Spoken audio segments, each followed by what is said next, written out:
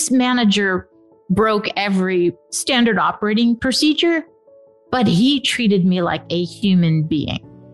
And he put me as an individual in the center of his decision-making versus protocol, if you will. And I have to tell you that he gave me dignity that for 15 years I didn't have. And more than anything, you think about servant leadership, it's more about providing people with dignity.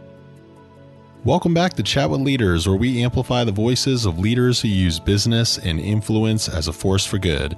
We believe that it's their example that will have a tremendous impact on our next generation of servant leaders who will carry us forward into our bright, sustainable future.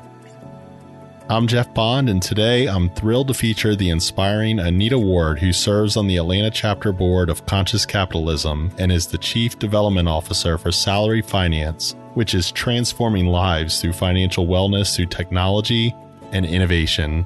On top of being recognized in the top 100 FinTech of Sustainable Development Goals influencers, Real Change Leaders, Forbes, CIO Magazine, and more, Anita is an applied anthropologist with truly some of the most insightful views I've heard on how to be a conscious capitalist.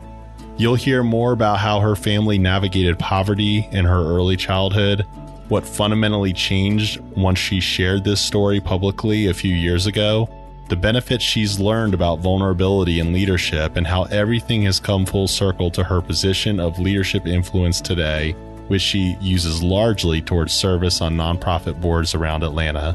This is just a wonderful story of overcoming the odds and being someone who is truly making a positive mark in the world today.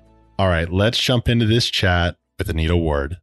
I really wanted to start with, what do you wish that everyone knew about your story and how that's led you to defining your purpose and your why? You know, Jeff, if you had asked me this question 2 years ago, I would have had a very different answer. A couple of years ago, I realized that the best way for me to tell my story was to really tell my story and exhibit vulnerability. So for years, as an anthropologist, I talked about how important it was to be an authentic leader and vulnerable and, caring and kind. But the truth was, I had this secret that I never shared. And I realized it truly did define me, because my family lived in 13 places. I think it was 10 cities and 4 states. And that was before I was 15 years old. So for most of my childhood, we were basically homeless. It wasn't that we lived in 13 places in 13 homes that I could say, I live at 123 Peachtree Street. I was couch surfing. We were staying with family and friends. We would stay with relatives, and it wasn't so much that my parents didn't have a job, but they were financially illiterate. They really struggled to find their financial footing. And I recall that it was a bit right before my 15th birthday, and we were living in Harrisburg, Pennsylvania. My dad piled 4 kids and mom into a U-Haul, and we drove from Harrisburg to Las Vegas, which, by the way, next to Atlanta is one of my favorite cities in the world. But Las Vegas was going to be, his golden ticket. This is where, life was going to change for us. And that trailer became our home for a bit. And we struggled, staying at a rest stop. And I remember eating out of vending machines as we crossed the country.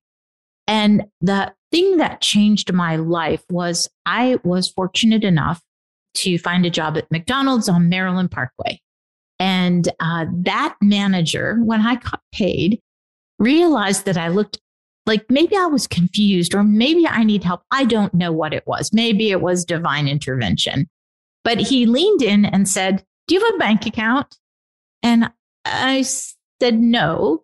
And he said, well, how do you cash your checks? And I'm like, well, my mom does them, at Binion's. So basically check cashing in maybe its craziest form. If you think about the idea of, going to a casino as a check cashing, as a financial services, although God bless Binion's too. But he said, let me show you how to open up a bank account. And he took the time as a manager of a McDonald's to help me figure out, how do you get a bank account? And he was so kind. I mean, I would take the food, the leftovers home to the family, right? Or normally I think that they probably just throw it away or whatever it is they do. I mean, this manager broke every standard operating procedure, but he treated me like a human being. And he put me as an individual in the center of his decision making versus protocol, if you will. And I have to tell you that he gave me dignity that for 15 years I didn't have. And more than anything, you think about servant leadership, it's more about providing people with dignity than it is anything else. So eventually, we found our financial footing. Las Vegas was sort of the golden ticket for my dad and my family. And much more than Pennsylvania, Las Vegas is home. If you ask me, where did you grow up? I'm more inclined to say Nevada than I am Pennsylvania. So it became an anchor for me, for us. And I think that when I explored leadership, that manager left the greatest impression on me, not because I can even remember his name, right? But he left this impression on me that the most important part of leadership is caring and it's kindness. And at the end of the day, he doesn't know that he changed the trajectory of my life. I mean, fundamentally gave me a new pathway and broke what could have been generational cycles of, poverty or despair and really, helped me and my family find a life of dignity. So that early story, I was always embarrassed to tell because I was an executive of a bank. I can't possibly tell them, I grew up in poverty. I was financially illiterate. I will tell you, Jeff, that now I openly say that the first time I got options at the bank, I had no idea what they were. I thought, what do I do with these things? And so there is this sort of foundational piece that we as conscious leaders need to embrace and accept. And I think it's all rooted around dignity. And obviously that ties into conscious capitalism, and particularly as it relates to purpose and people. But my story, while I thought it was embarrassing, I realized a couple of years ago that, in fact, it very much shaped me. But now I truly was honestly being vulnerable and authentic, where for 20 years I had basically told lies about how important I thought authenticity was. And here I was not even, sharing my own authentic story. So there was a pivot point where I realized that there were a lot of people, a lot of Anitas, right, who are out there who find their lives in that same position. And so maybe if I could be vulnerable enough to share my story, that maybe it would let other people identify and, embrace it. But for more than anything, it was a bit cathartic to just be myself. Truly, honestly, myself. And that's me, the product of McDonald's. Well, you're great at being, you're a great human and great at being yourself. And it is a gift to be able to share that story with others. And I wondered, so when was that moment where you did share your story, in what context? And you said there was a pivot, but what has exactly fundamentally changed about your leadership and the way your relationships play out in that leadership since then? Oh, yeah. So this is a really interesting question, because the day that it changed was a day that the leaders from Nextdoor were coming to Atlanta, and they asked us to be part of an event that they were having at the food bank. And it was really going to be about how could Nextdoor help at a very local level with people, and why was that important? And I have to tell you, Jeff, when I walked into the food bank, and it was a small gathering, maybe 20 people from Atlanta, 20, champions of social change. And I remember thinking, I need to tell my story, because without organizations like the food bank, and Catholic Charities and these nonprofits, my family many times wouldn't have eaten. So it was as if the planets had kind of aligned. And I thought, this is the right thing to do. It's the right time to say it. And I think what was really important to that was that it was the food bank, and the CEO from Nextdoor, Sarah Fryer, she's an amazing leader. And she made it very comfortable for me to have that conversation unknowingly. So the space was safe, and it was almost like a test run, if you will. But you need that safe space, I think, and a leader like Sarah who make you feel comfortable in sharing what I hadn't shared for 25 years. And I think vulnerability and authenticity and being able to connect with people on that level as an executive leader has become a little bit more of the status quo. But what has previously been the status quo when it comes to leaders being vulnerable that you kind of now reject through your own personal experience? It's no different from checking any other box, right? It's one thing to say, I'm this vulnerable leader. I've got this open door. Look, come in, talk to me. Yeah, that's important. But until you actually truly share that story and truly are a part of that, then maybe it's not authentic. I'm a big fangirl of Hubert Joly, the former CEO at Best Buy. If you have not read The Heart of Business, please give it a read. But he talks about how he had a coach. Now, I will tell you, my first thought about an executive coach is, why? What's wrong? When Chase said we're offering executive coaching, I'm like, what is it in my, what am I missing? I took it as almost an affront, but he was such an authentic leader. He had this coach, but then he went to people on his team and said, look, I'm really trying to improve these 4 things. What should I do? How can, give me feedback. Oh my gosh, I don't know about you, but the first 360 performance review I ever had, I was devastated, right? But I think that vulnerability really relies on acceptance and almost goes back to that dignity. You want to listen. I want to talk. I'm Italian. I'm a big talker. I needed to listen. And my pivot point caused me or helped me maybe become more accepting of input, where in the past that wall that was up was because I was insecure with this sort of hidden secret, right? Like, oh my God, I'm going to get discovered. I really don't belong in this environment. What am I doing at a CEO summit?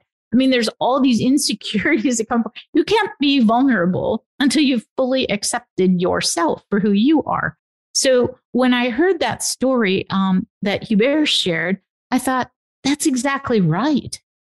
I should be soliciting input. I should be. It's no different from any other focus group when you're trying to build product or help yourself.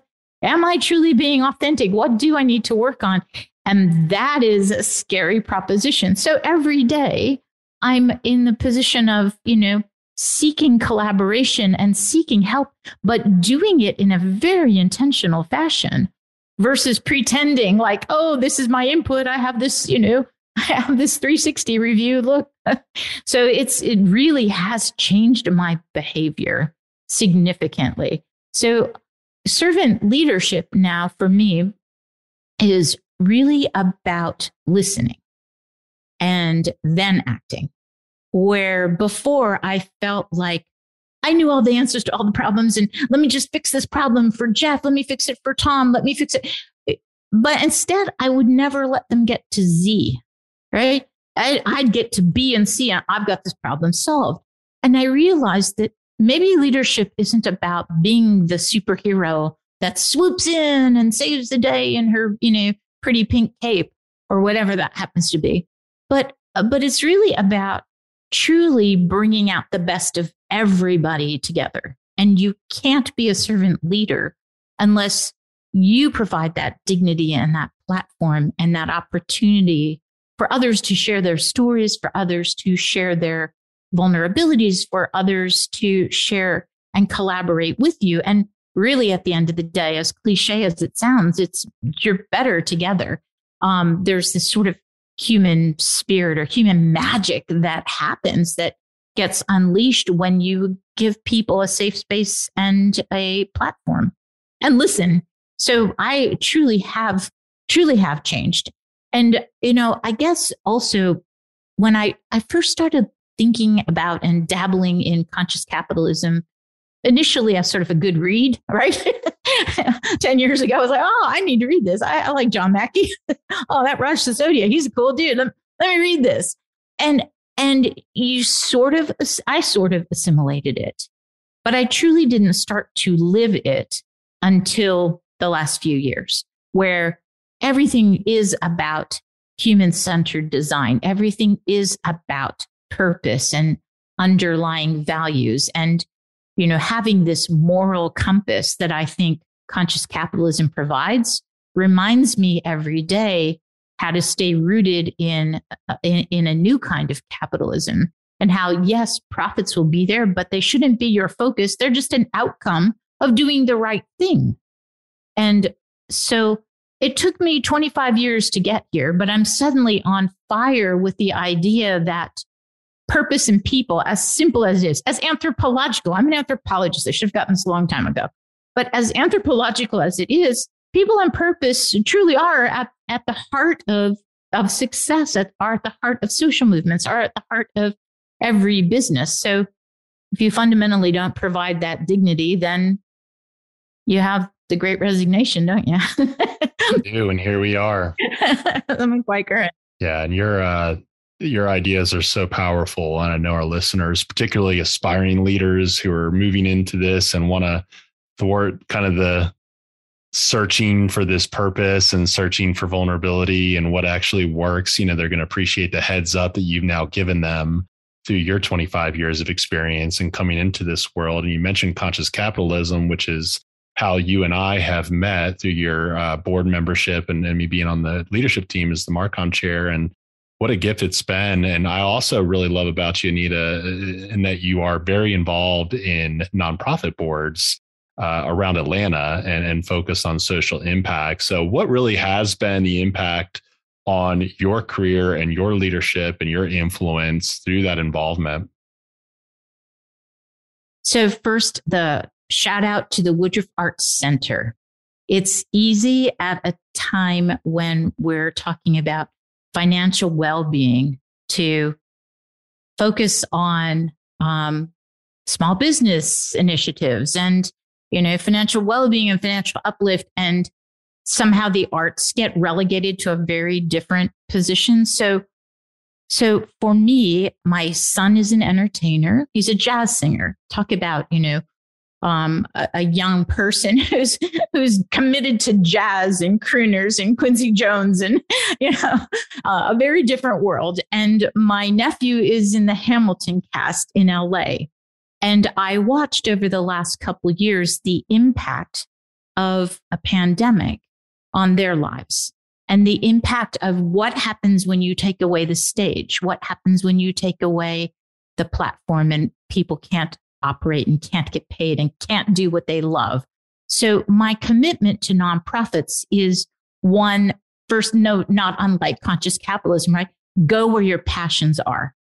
I am very passionate about the arts. I am very passionate about the Woodruff Arts Center. I'm very passionate that there are groups of young people for whom there are a million opportunities in the arts, whether it's performers or it's managing the business or it's all of the peripheral pieces that it takes to run a business or run a museum or run a symphony or run an orchestra. I mean, there are lots of young people who need to be bolstered and supported in that arena. But I'm also, on the other hand, also quite passionate about things like the Ricey Center, what Jay Bailey is doing with building up small businesses and providing, again, safe harbor, right? There's a safe place to go experiment, a sandbox to create small businesses, and the success that they're having is incredible. So what that does to me is it kind of harkens back on who I was and where I was.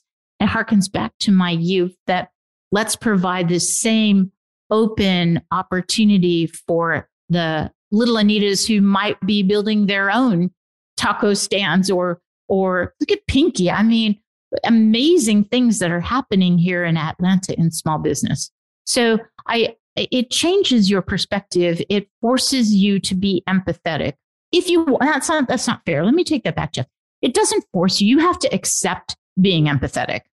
It gives you an opportunity to be empathetic, but you have to intentionally choose whether or not you're going to go and support a young entrepreneur that's working with Jay, or you're going to go support Hala at the art. I mean, there's this intentional piece. You can close your eyes and pretend like the world is going on, but conscious capitalism doesn't allow you to do that. If you truly are focused on purpose and people and kindness and caring and that intentionality that goes with it, then the nonprofits provide a pathway for you to support that effort and support what conscious capitalists are attempting to do along the way. So my commitment broadly to Atlanta is really in what I think of as a redefinition of civic leadership. I think we have to really revisit, what does it mean to be a civic leader? And what does that get associated with versus the traditional models of civic leadership? And it is more than writing a check. It's, are you prepared to open your relationship capital in support of this broader ecosystem?